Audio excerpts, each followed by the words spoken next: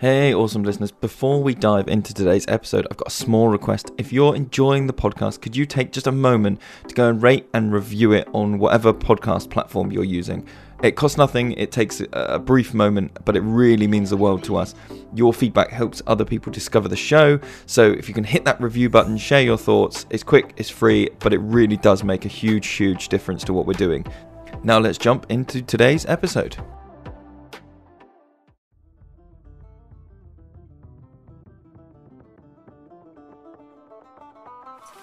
You're listening to the Forest School podcast with Lewis Ames and Gemma Southerden. And a massive thanks to our current patrons Simon Kenny, Joe H, Brona Steed, Jude Vincent and Chrissy McKeevoy. Thank you so much, guys. It really does mean a lot.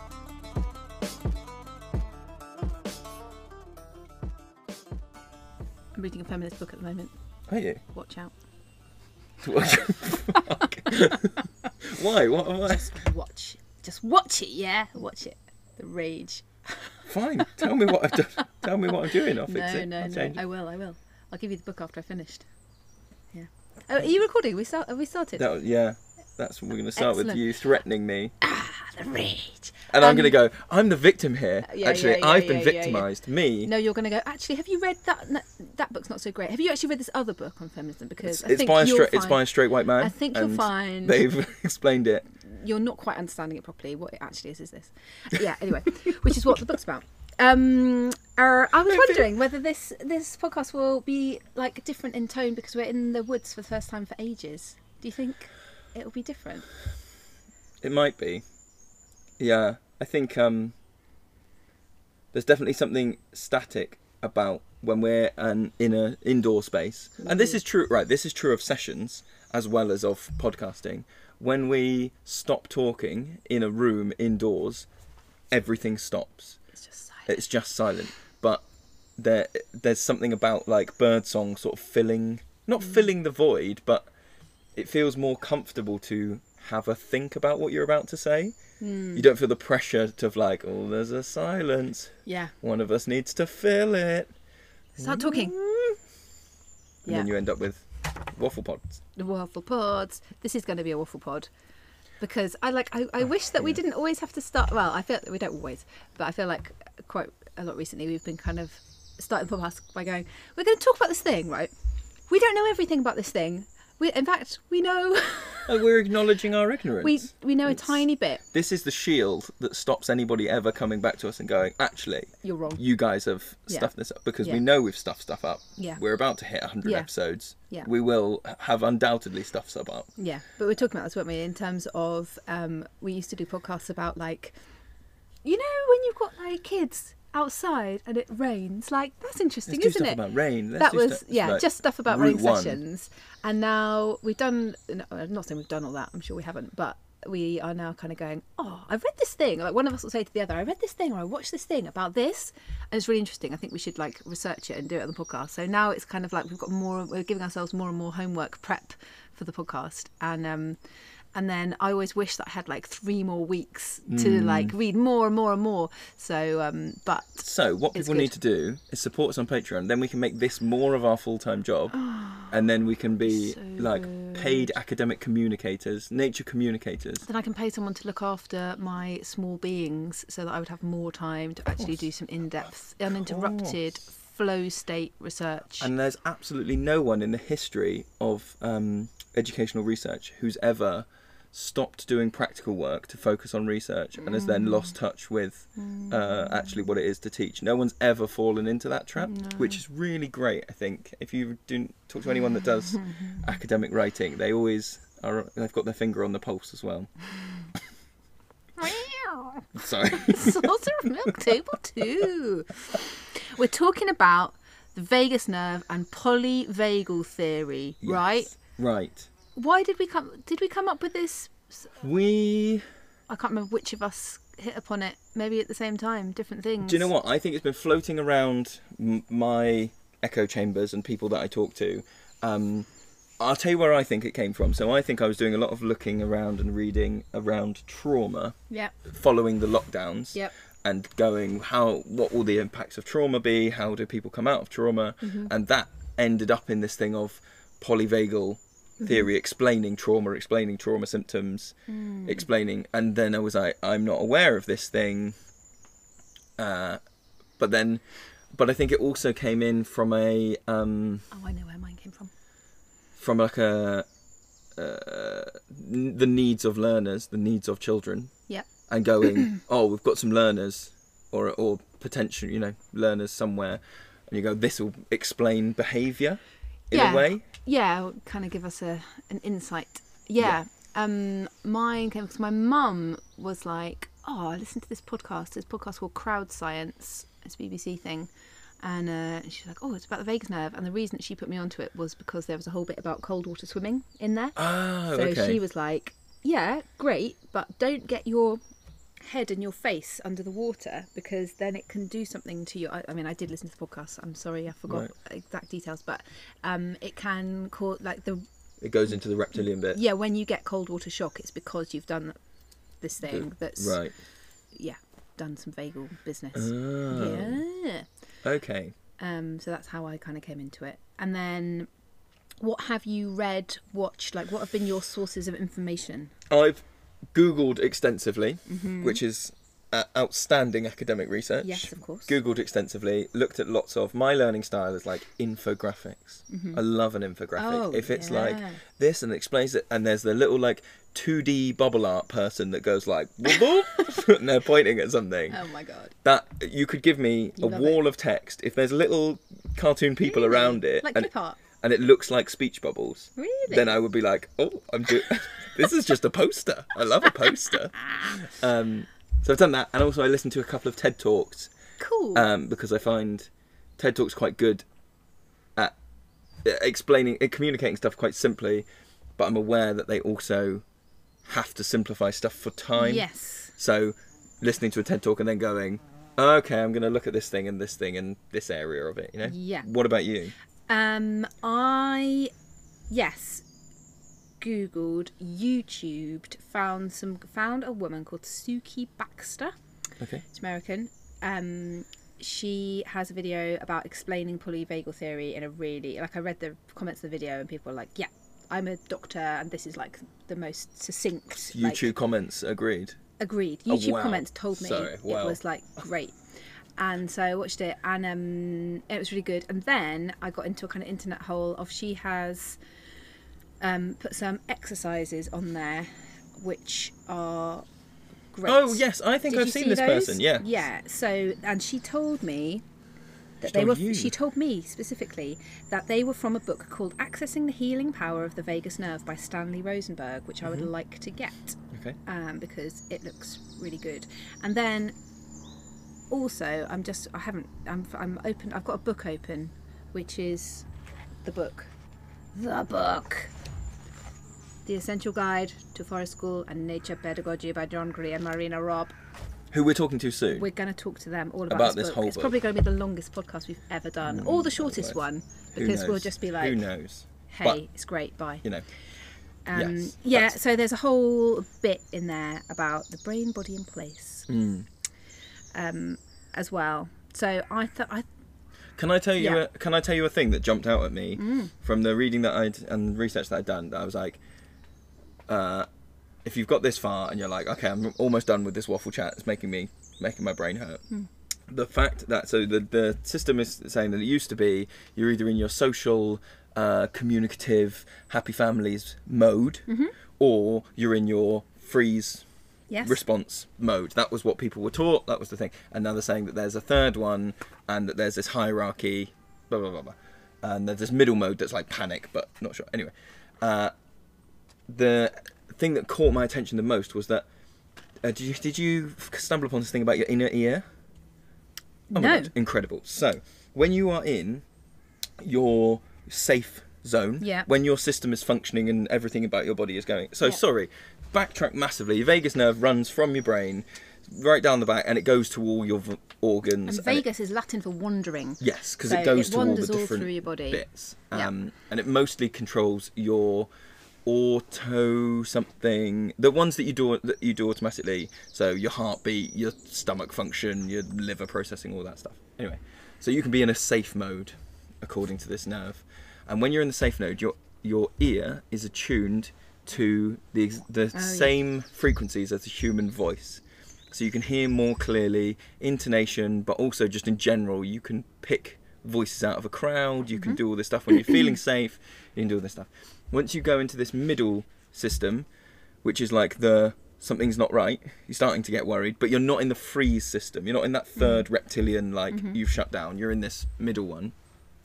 Your inner ear changes shape or retunes, and basically you're then only tuned into low noises, growling, yelling, threat noises, like primal threat noises, which as an educator, which I am, just that idea that like if someone is panicking, they physiologically are less able to hear you. Yeah. Is enormous. Well, I have a similar thing that I picked out, which I made notes about, which is that when you are in that flight, freeze, all those mode, then in a similar way, your brain changes the way that it interprets faces, so that you are less able to interpret faces accurately, so that even a neutral expression is interpreted by your brain as being threatening. It basically stops taking risks. It starts going like, okay, I can err on the side of caution here. Maybe that's a friendly face. Maybe that's but it just goes like, nope, we're taking no risks. Anything So you can literally look at a face and you will misinterpret something that's neutral as threatening, and therefore you can't use people to self-regulate. So when we talk about co-regulation quite a lot in forest school, and kind of that might be quite a big part of our job for some learners, that we don't have access to that as a resource if somebody has got to that point where they're in that state, which is really massively useful to know, isn't it? And the other thing that I really picked out was that this part of the brain is so ancient that it predates language. So words also will not. So talking therapies do not.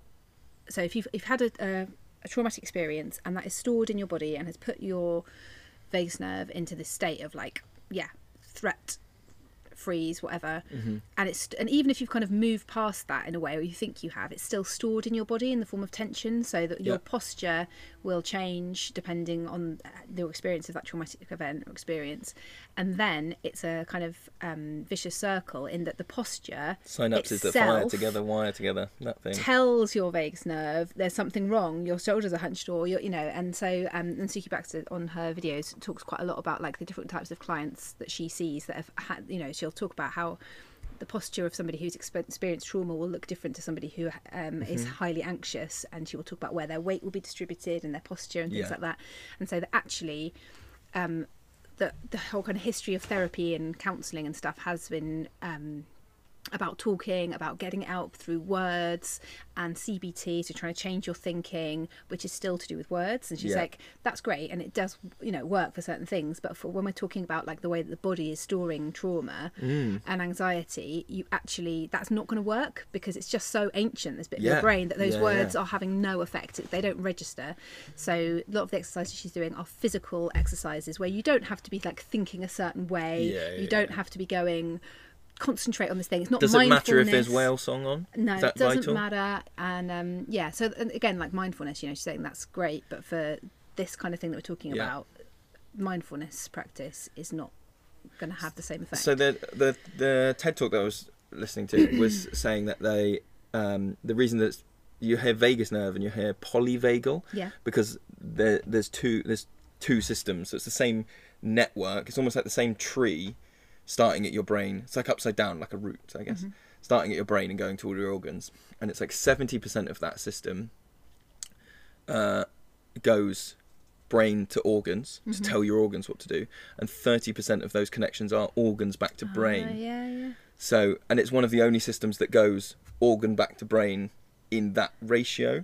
So that thing, again, that's like you're saying, if your posture is wrong, or if you have, and this is where I think it's very applicable to learners, if you have children who so a lot of the stuff I was reading about, it's connection to like IBS, basically that if you have a stomach problem, could just be a digestive, could in air quotes there, a digestive issue could be going up your polyvagal system and telling your brain that there's like a fear, threat, something is going on, that's why I'm not right, and that then makes your brain go into that, right, okay, so everything's a threat now. Find out about CPD courses at childrenoftheforest.com. Check out the podcast links for more details. But also vice versa. Yes. That you can be anxious about something maybe you're not even aware of, like on a subliminal level, something has made you feel anxious. A bad email. Yeah, and then that gives you a genuine pain somewhere in your body, whether it be your stomach or your gut, and give you gut problems, or your shoulders. So you keep actually talking about. So you might just go, I've just got this pain in my shoulder. I don't remember doing anything, and it can be they say that like hunched shoulders are a sign of stress, but it's really like yes, and it will keep going until you do something with your vagus nerve to reassure you, make you sure that you're okay. It really made me aware of how much like, just being in the forest, being in nature is like so healing. I say that kind of thing, don't we? And then looking at some of these exercises and some of these things that kind of access the polyvagal system, a lot of this stuff is happening by itself naturally without us as facilitators leading any kind of activity. So one of the things that I watched was about kind of grounding yourself and orienting yourself in the present moment. So in that way it is kind of like mindfulness, but it's telling your inner system deep inside, I'm here now and I am safe, and that your eye movements are going to do that to your brain and your polyvagal system. So it was about noticing things really close to you, and not in a type of mindfulness way where you might go try and clear your brain, if a thought comes in, don't worry, but just ride with it. This is just like look around you in the sort of close range of your vision, and just let your eyes wander and concentrate on what you want to concentrate on. So you might see something and it catches your eye, and let yourself stare at that for a while, and do that for a while, and then shift your gaze a bit further, and it's sort of like we're doing now, orienting yourself and anchoring yourself in place, and going and sort of reminding yourself that you're here now and that you're safe. Little Robin. And there was a thing about gaze length, and I can't remember what it was. There's something about like the ultimate gaze length for kind of good mental health and good, for your brain to function well and not be anxious, which was a lot longer than your average computer screen to chair. Right. Okay. Length. Yeah. Or desk to work kind of length. So you're saying if I hunch over and stare at a smartphone 6 inches from my face? What? You're not going to feel great. What? I don't believe you. Yeah. Yes. So we're talking then about systems and exercises and stuff. One of the things that I've seen is that, so your polyvagal system mostly controls that automatic stuff, your stomach, your blood, your heart. And they said those things have to work automatically, because if they didn't, when you went to sleep, you'd die. But breathing is the only thing that sits in the middle, so it is controlled by your polyvagal system, or polyvagal nerve, but it's one of the only things that you can take control of and go, I am going to breathe in this certain way, I'm going to breathe like this, or I'm not going to breathe like this, and that then, like we were saying, you can subvert that signal and go, I'm breathing, your body's going like, breathe fast, something's wrong. And then if you go, I'm breathing slowly, your body goes, why? What? You must be fine, I suppose, if you're breathing slowly. That was another thing I saw, actually, just in terms of breathing. To breathe in counting to 6 and out counting to 6 10 times. So that is the maths of that then is 10 breaths a minute. 10 breaths a minute. And that is like that's ultimate chill zone. And that if you do that, it's just like flicking a switch and going, cool, you're safe. And lots of stuff then around this sort of research is then talking about how that is embedded in in a holistic way in things like yoga, in things like mindfulness, in things like all these like very ancient practice, like Tai Chi has got loads of breathing in it. All of this stuff that's like, or like you could even extend it out, couldn't you? And go like, lots of cultures have like vision quests, or periods where it's like go out on your own and go and do this thing when you're going to do nothing but be in control of your breath, or be controlling your gaze length, or doing these things. But the like biological element of controlling your polyvagal system is wrapped up inside that cultural thing. Yeah, I had exactly the same thought about yoga, because I started reading about the polyvagal stuff and then did some yoga, and I was like, hang on a minute, this is the same as what I've just been watching. And and it's like, I love it when those kind of discoveries happen where you're like, this cultural thing, as you say, has developed and evolved without a scientific knowledge of, look, there is a nerve that goes from here to here. And it like, works. oh, this works. We don't really understand why. We can make up a on. reason why. Yeah. Or we think we know why. It's because of Shiva. We think we know why. It's because of the good energy coming in or whatever. Yeah. But you can't argue with the results of it, which is that people are, more regulated. Yeah. Sorry, I've said the word regulated, and that's reminded me. So the polyvagal system is this 3 modes, this kind of safe, communicative, the middle stage, which is like a bit worried, I think it's fair to say. Activation system. System. It's here in this book. Yes, there we go. And then the bottom one is the reptilian fight, freeze, all of these ones. And those systems have been... So the reptilian one, the like red system at the bottom, is the oldest one. Then you have the next, the attention one, and then you have the green safe system. And only modern mammals have this green one at the top. And so they're talking about, like, when you see a lizard in a stress situation, they don't go through these systems, they just stop. They don't have it built in. But equally, it's like only through like the societies that we have now that we can deal with some problems through like communicative and like social means, because the alternative is, like they said, that's basically the only way we can be around so many other animals, people, and not kill each other. So that's the evolutionary explanation for it. Yeah, I also was reading about, I mean, this is completely obvious, but came back to that kind of study of happiness and well-being, and over a certain annual income, the only indicator of increased happiness is social contact and relationships. Like, that is literally it. Like, that is the key to human happiness, and that you can't access that if you are in this state or you haven't dealt with past trauma. Which is really interesting. And what you were saying there kind of reminded me of the kind of, like, we were talking about the long-term nature of forest school. Yes. And about having a regular group that's the same.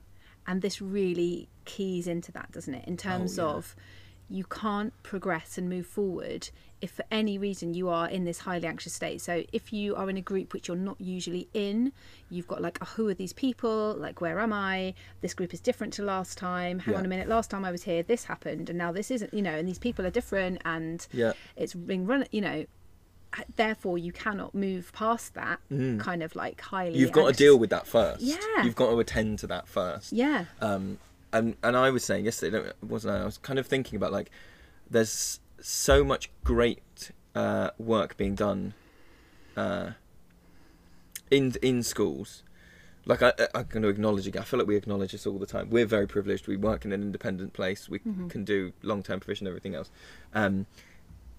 Looking back at sessions I've done in a school, where forest school, sessions I've done in a school, and where I was looking for kind of like, oh, can I progress their knife skills? Can I progress how they're doing social and emotionally?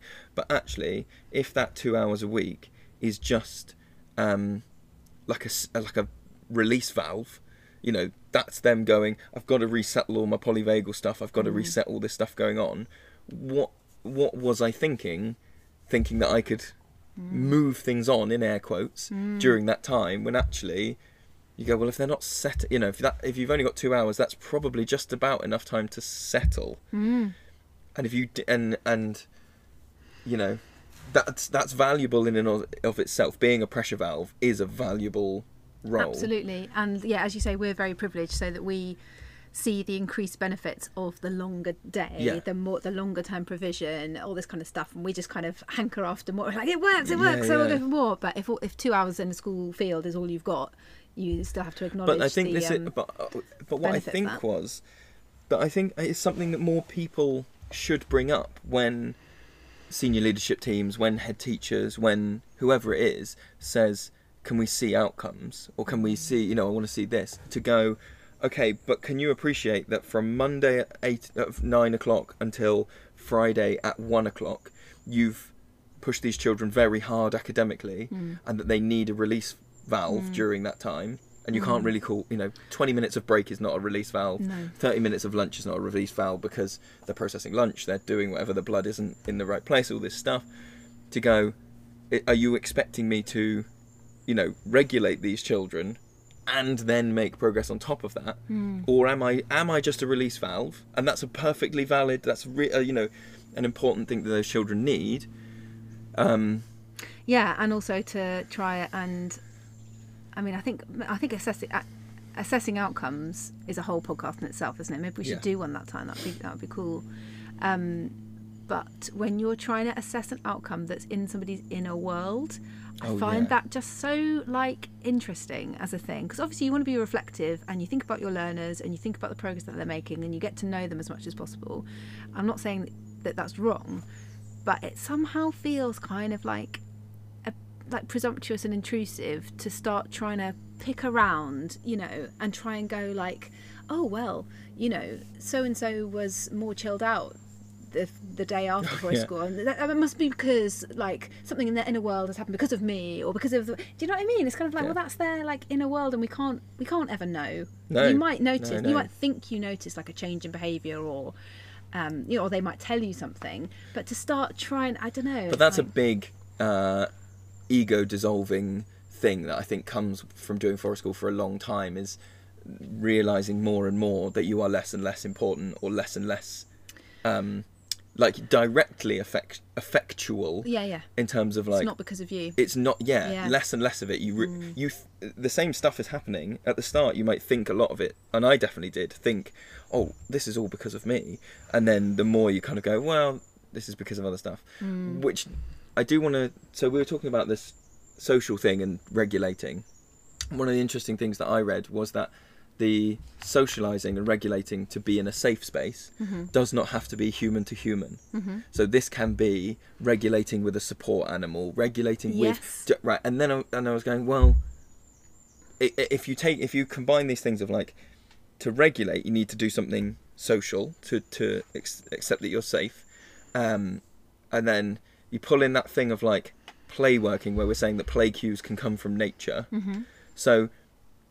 And also you don't have access to the facial recognition when you're dysregulated. So you need to do something social. It can't involve faces, and nature is there giving you play cues. I think there's something there that is you are socializing with nature to regulate your own safe space in a way that you...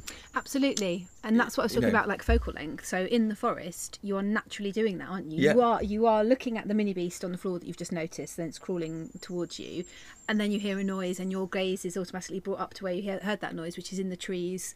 Do you know what I mean? It's you're in the right environment for that system to be soothed and activated. And there was this interesting thing, again, tying it into play working. One of the descriptions I saw was that moving between this green, amber and red, moving between these zones in your polyvagal system is play. That is what play is moving. It goes back to, we've said it a few times, play. And then I realised that actually, sorry, I'll finish a sentence. Play isn't always fun, happy, smiling, all these things. And I realised that it's something I've been trying to explain to practitioners, to students for a while, of when we say, oh, everybody had a great day, or everyone was happy all day, isn't actually the shining compliment about your sessions that you think it is.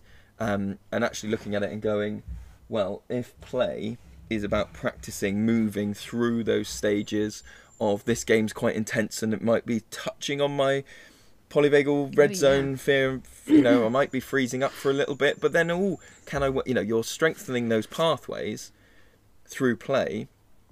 One is strengthening those pathways when they play, so that when a, in air quotes, real example of stress, of threat comes in, those pathways are well worn in self-regulating back up. If you just stay in the green zone the whole time, you aren't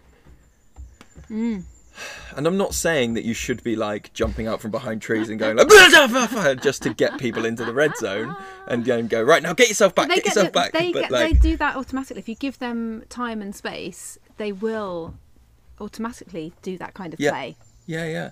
And it's really, really interesting. And it ties more into, so we talked before about boredom and going, giving learners that space to, when they're upset, to regulate back through being like, you just need to go and sit there, not going, you need to go and sit there, but going, I'm not going to offer you a distraction. Go and, that person can sit on the swing on their own for a little bit. They can, which is hard to do as a which is really hard to do as a because you think, it's my job to look after them and to make sure that I help them through these things.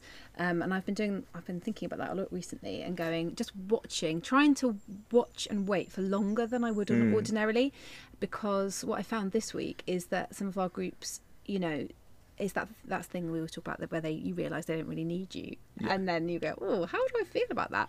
But there have been times when someone's become dysregulated, and I've been about to go in, and then I've just gone, just hold it for a second, and half the time when I've watched, the person has been able to regulate themselves and has been able to sort out the problem, and other times the rest of the group have stepped in to do it, and off they've gone, and they didn't need me, and I'm like, yes, that is what happens when you wait a bit longer. And I suddenly realised, whoa, and this is a group that's known each other. This is what can happen. Oh yeah, and this is a group that has known each other for a long time now, and I would say I'm able to watch and wait because it has been beginning to happen, already. Well, I wondered about it being something that you can sort of hold in that moment of waiting.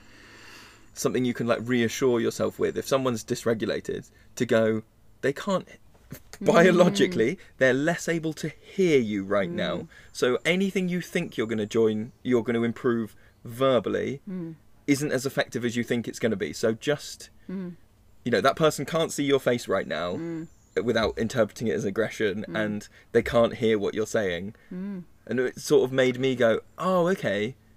So what should I be doing? I'm not sure I've got an answer yet, other than sometimes what I think I do is just,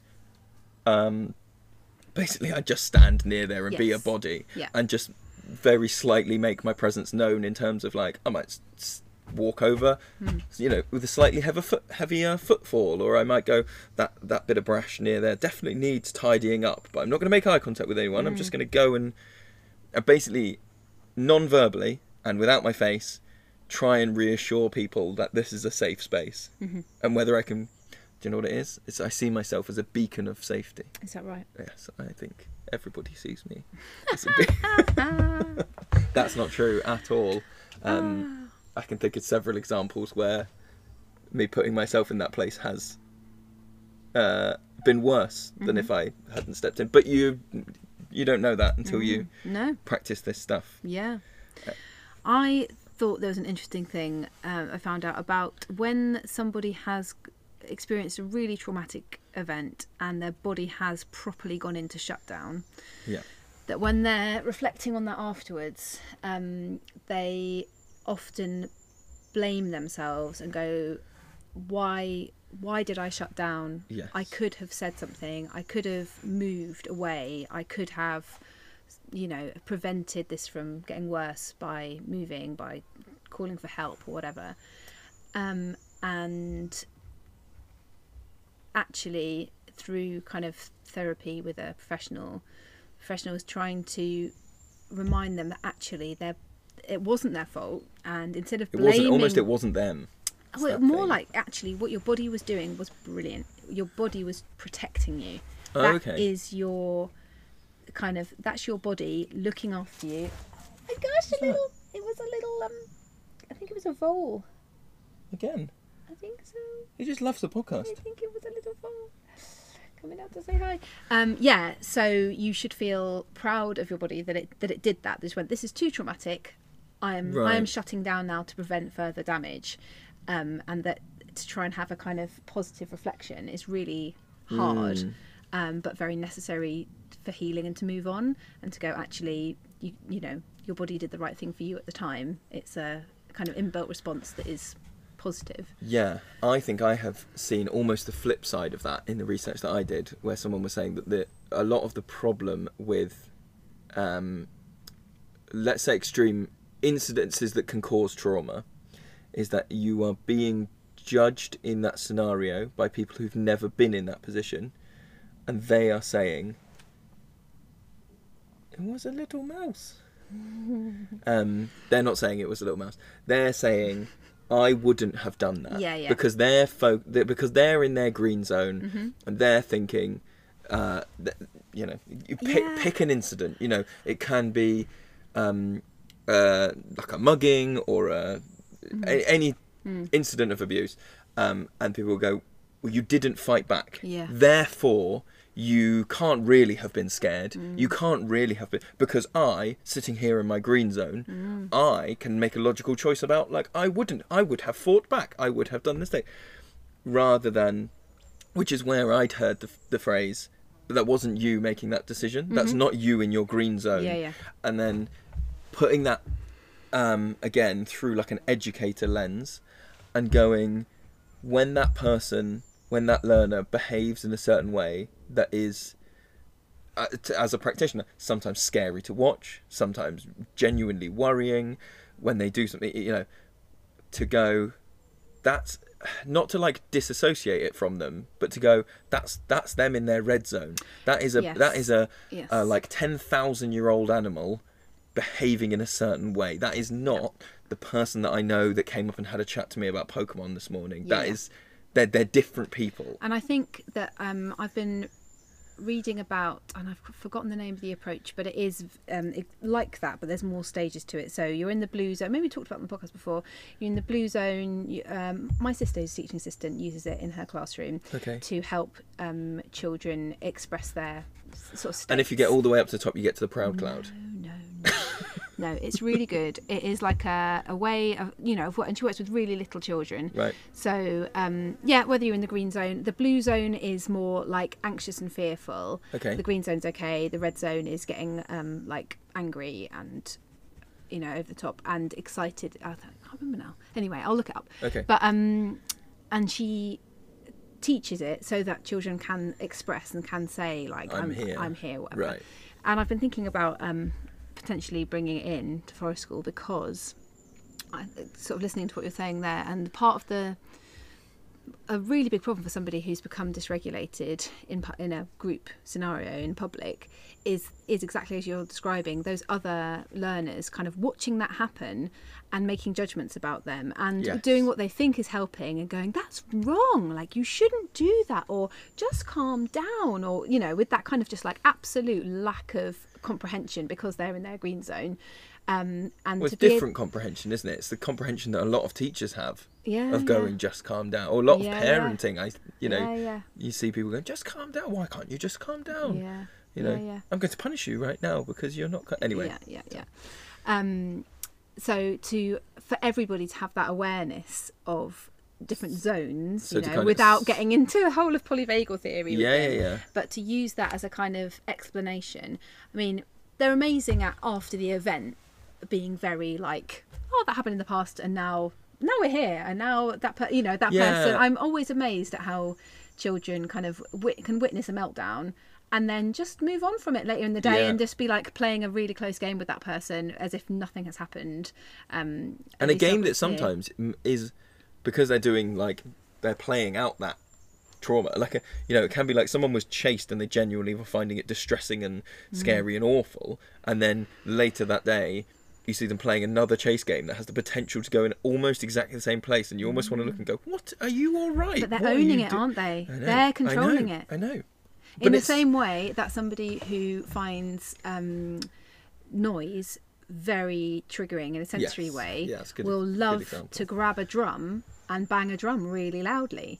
You know, because you're controlling it. Yeah. And maybe that is helping you with that sensory issue in a longer term. Maybe that's your, self strategy. Yeah. With that. And that's why. Yeah, definitely. Support the podcast today by becoming a Patreon member at childrenoftheforest.com. Check out the podcast links for more details.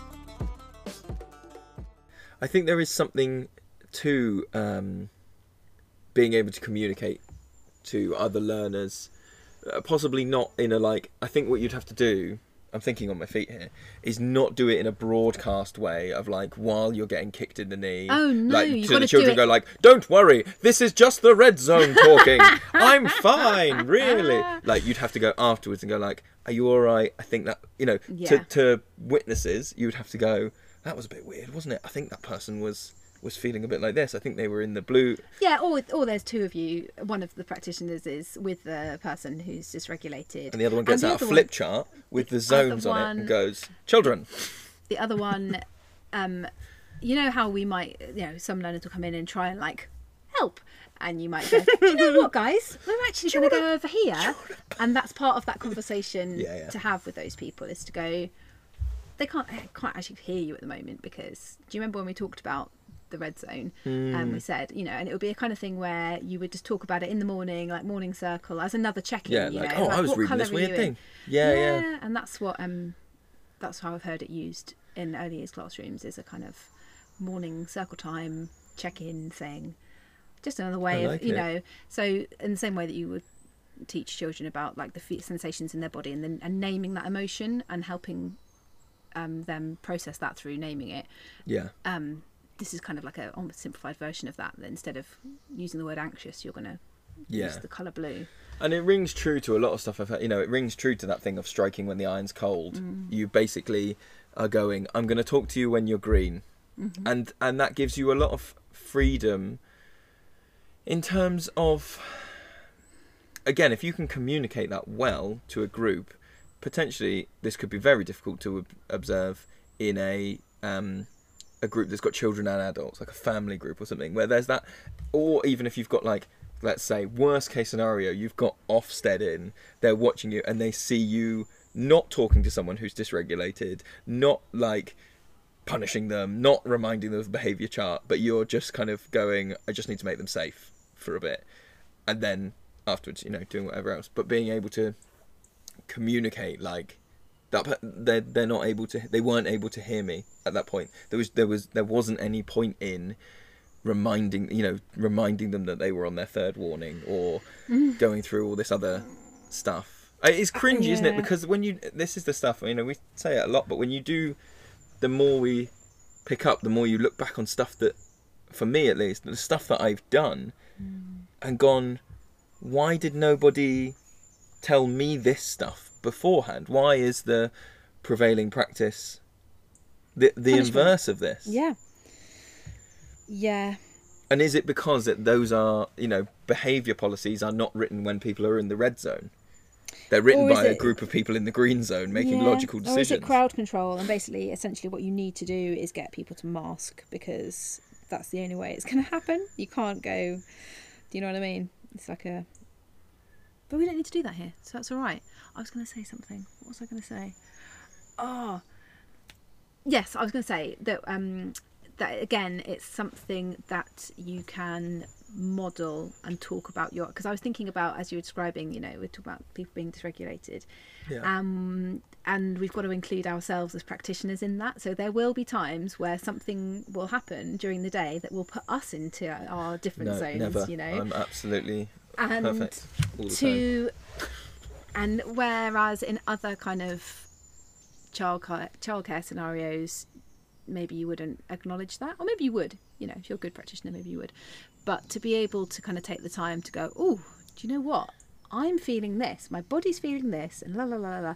I did that with my own kids the other day. I was driving, I was dropping them off at your house, and I was driving somewhere, and I was like, oh guys, I'm like feeling really weird in my body. I'm feeling like really, I don't know if I'm anxious or like a bit excited, or I don't know. Like I wonder why that might be. Like maybe it's because I don't quite know where I'm going, and I don't quite know where I'm going to park, and that, and talked it through. And they chucked some suggestions at me as well. They were like, oh, maybe it's because it's something that you haven't done much before, or maybe there's going to be some people there that you don't know. And I was like, maybe you're right. This is a kind of, they were interested. They weren't just like, oh, whatever, mum. Yeah. So I guess it's a case of doing that and not using it, as so often these things can become, as like guilt. So not No. using it as, excuse me, little Tommy, you're making me feel a Yeah. little bit orange, and if I get to red, I'm going to smack you with a spade. Like, and it won't be me, because it's a different person in the red zone. Yeah, like, no, it's not a behaviour control mechanism. It's just this is something I've observed. That's interesting. Yeah. Yeah, and that's different for me than it is for you as well. Like the whole acknowledging differences thing. Yeah, and I think as well, one of the things that's so to jump back massively, that thing of not being able to do, if you're in like a green, like an amber or a red zone, that verbal stuff is harder to get through. Let's not say it's impossible, but it's harder to get through. That you can't get people into the green zone regularly in a short period of time. It has to be something like safety is not something that you can go, don't worry mate, you're safe. And they go, oh, of course, all my anxiety has melted. You know, this is all done through modelling, through long-term connection, through understanding incidents where people do go into the red zone and them not being worried about that happening again, or, you know, constantly going, okay, how is this relationship being built over a long time? Suki Baxter describes it as titration, that term from chemistry, of, you know, it's not about kind of learning all of these physical exercises which soothe your polyvagal system. It's about doing a little bit, and over time you can't expect a magical amazing response, especially if some of the kind of stuff you're holding in your body is quite old, that you can do a little bit of these exercises, for example, as often as you want, and it'll have a very gradual effect, which I think is the same things what you're talking about. There's I did some of these exercises this morning, and and I did feel different after I'd done them. So one of them is to just put your hand on the side of your head and tilt let me do it with you. So tilt your left ear towards your left shoulder. So you've got your left hand on the side of your head, and on you're the right side of your head. Oh, right side of your head, sorry. And then you tilt your left ear to your left shoulder. But while you're doing that, then with your eyes, you take your gaze up and to the right. Like and towards the roof? Yeah, towards the roof. And you don't need to pull your head, and you don't need to strain at all. It shouldn't be painful. You just chill out there, and you keep your eyes there and your head there for 30 seconds, and then do the same on the other side. And on her video, she's got like a clock counting down from 30. Right. But she says that if you are doing it and you're just chilling out there, that you can do it until you literally notice a sigh or a breath that is deeper or different to the rest of them. Well, I've got a blocked nose from hay fever, and I'll be honest, it's already cleared. Whatever this is. That's interesting. Maybe I've got stress-induced hay fever. Wouldn't be surprising. Yeah, so there's mine. Mine's just happened. And then you do the same on the other side. And then you do it extended, and you do the same thing, but you put your hand on your ribs, and so you're pulling your rib cage and your spine into a C shape. So wait. Okay. So you're pulling your right hand. Because your vagus nerve goes down there, so you're... So left hand on the right... People listening, take your left hand, put it on the right side of your head. Take your right hand and put it on your left ribs. And pull them slightly in towards your tummy. So like you're trying to make yourself into the letter S. Or a C. Or a C. Yeah. God, that happened really quickly. This one's not doing it for me. But just hold it for a bit longer. But I literally felt like a mood boost a few minutes after I'd done it. I sort of felt a kind of like, I feel quite happy now. I feel quite cool. So do you have any ideas then for these exercises? Mm-hmm. Because one of the things that I think we would both agree wouldn't work would be to go, for our setting, would be to go, everybody, we're going to do these because that's a demand, and we've already talked about demands and stuff like that. So how do you put this stuff in? Because we're talking about lots of this stuff is already wrapped up in cultural traditions of yoga, of whatever else, and that children do these things through play. Have you seen, or are there recommendations for how to get these stretches into a practice? Well, I wouldn't say that it's definitely impossible, because you did that senses check-in this week. I did, you're right. And, you know, you don't go, we're all doing this now. Some people watched from a distance and, you know, a bit away and were like, I don't want to involve myself in that. And then I looked around, and after a few minutes, they were joining in from where they were. So it's just one of those things you're just like, oh, this is just like a fun thing that I'm going to do. And yeah, there was a surprisingly high take up, I thought, of that activity. I think a lot of stuff comes from something that you and I both have, is like a lack of piety around any of this stuff, or a lack of like, I say this in the nicest way possible. I don't think either of us are very earnest people. In we're not. They're going like, don't put that voice on. The children, we must do that. It's all a bit like, come on, It's more at the Cockney fruit seller end of delivery. Come on, folks, have a roll up, do some bagel stretches, because that's less intimidating. Yeah, but I did think I said to you, I think on some planning that orienting one can a lot of. When I was looking at it, I was like, that's like that game we already play. Okay. Do you know what I mean? So we play Kim's Forest sometimes. Yes. So we get people to look in a certain direction for a while and just notice what's there. And then we get them all to turn around, and then we go and change one thing, add a bucket into the landscape, or move a big branch or something. Cut down a tree. Walk through in a flamingo outfit, and get them to notice. And so that is orienting, that game is orienting. So in the same way that we might kind of leave people for quite a long time during hide and seek, and it's kind of invoking some mindful moments, maybe. Or, as happened today, someone goes, oh yeah, we just watched some Peppa Pig on YouTube while we were waiting to be found in hide and seek today. What's this? Sorry, what? No, what? Yeah, that's cool. What happened? Sorry. Some people in a group were playing hide and seek, and they were waiting for a long time to be found. They picked a very good hiding place. So Here? So they watched some Peppa Pig on YouTube, and not us leaders, a family. Oh, a family. So I put Peppa Pig on YouTube on because it was getting a bit boring at forest schools. Wow. No, I didn't put Peppa Pig on. That's amazing. Yeah. That's incredible. Yeah, they were just waiting for just hanging out in a bush or something. Watching Peppa Pig. Job done. Okay, here's the question then. Is watching Peppa Pig... I can't quite get over that. Yeah. Is watching Peppa Pig in a bush nature connection? Of course. Peppa Pig is an animal. It's socialisation with a non-human animal. Yeah. Biophilia. I mean, that's incredible. Just hanging out, watching Peppa Pig. Why not? Wow. Sorry, that sounds like listening. I'm being really judgy. I'm not. I'm really. No. It's just interesting. It's just Yeah. behaviour. It's just like, exactly. oh right, that is. Yeah. Telling you. So that's telling us something as practitioners. It's telling. Yeah.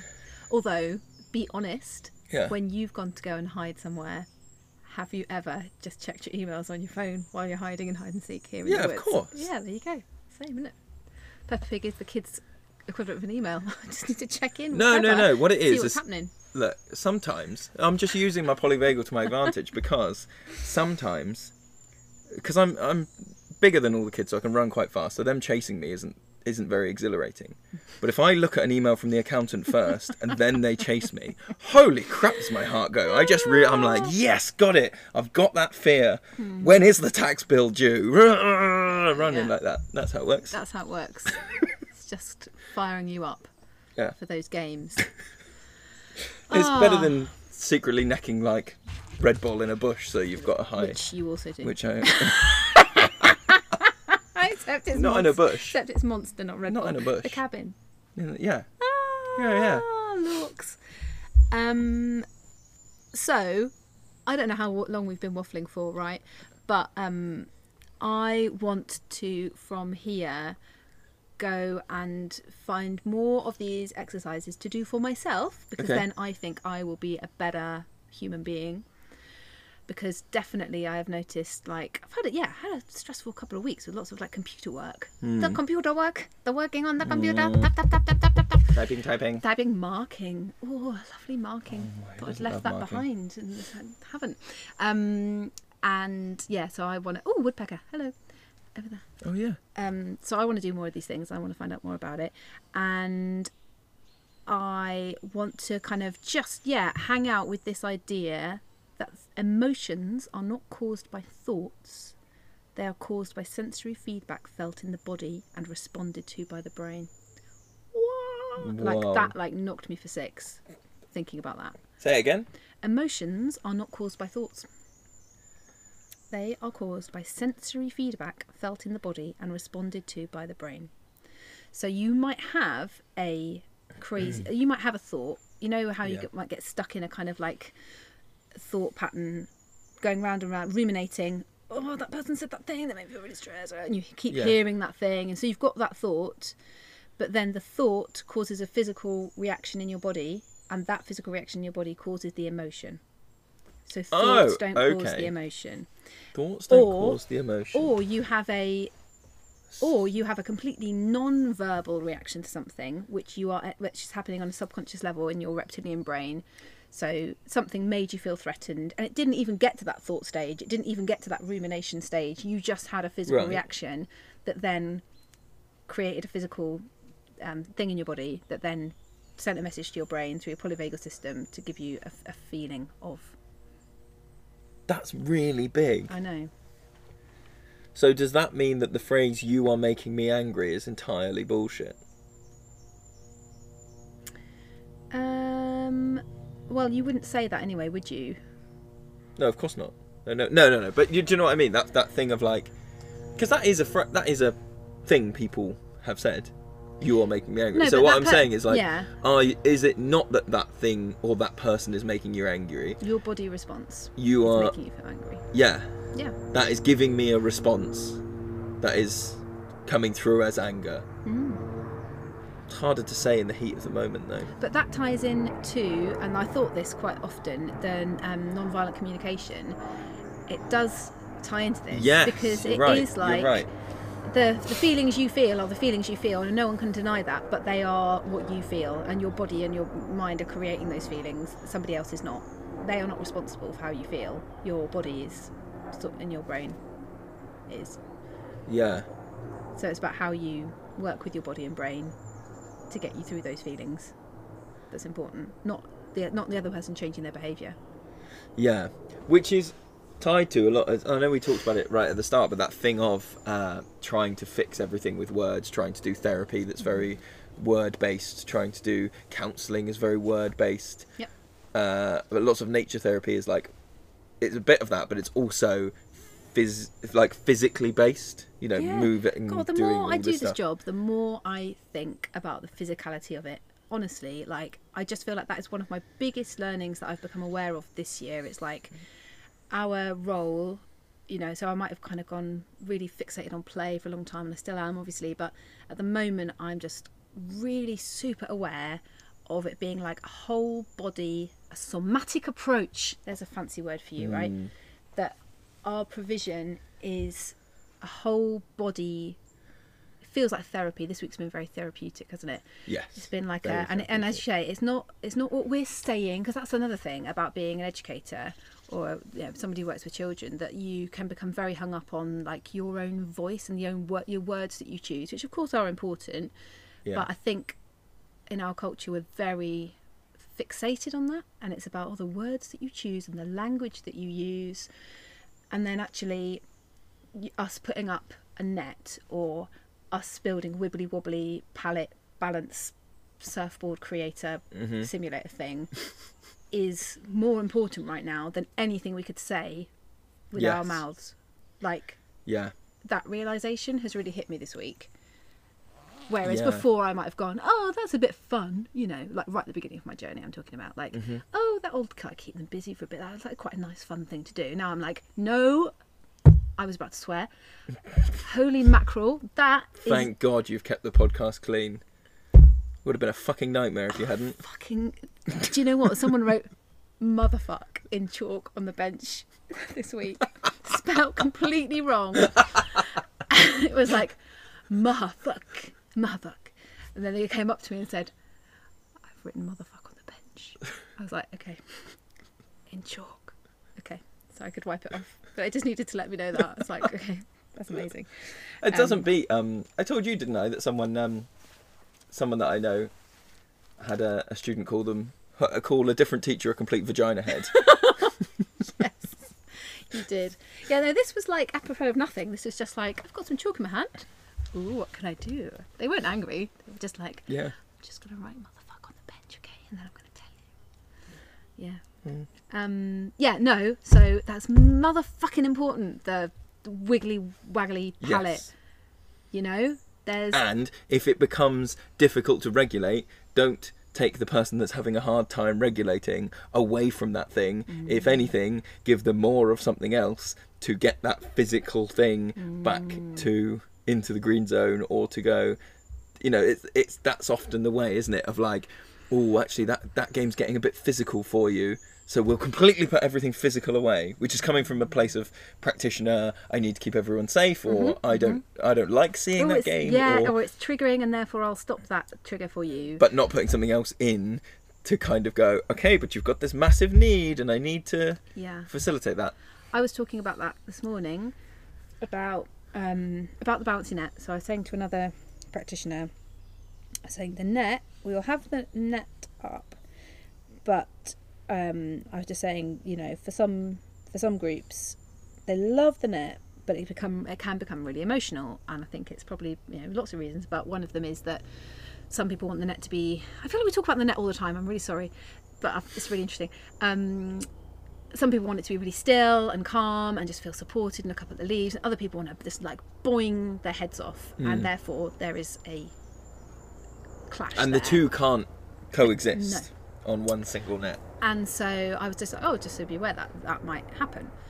And this other practitioner was like, oh, so how do we deal with that then? And I was like, well, our solution is to put up another net. And the practitioner said, oh, right, cool. So like one of them is like becomes the bouncy net and one becomes the quiet net.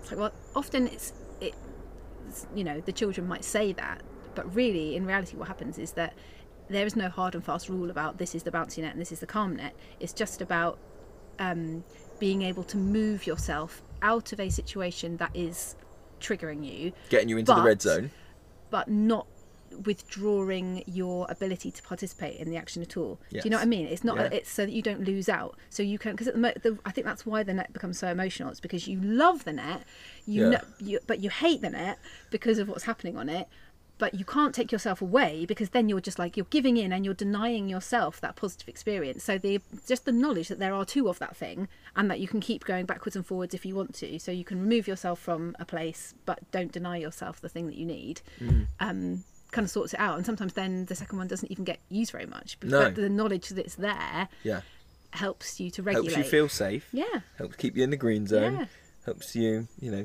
understand that someone's sneaking up on me. It's just a bird festival at the moment. I've seen like loads of nuthatches and woodpeckers, and they're just doing that thing of going, oh yeah, this is deserted place, there's no humans here.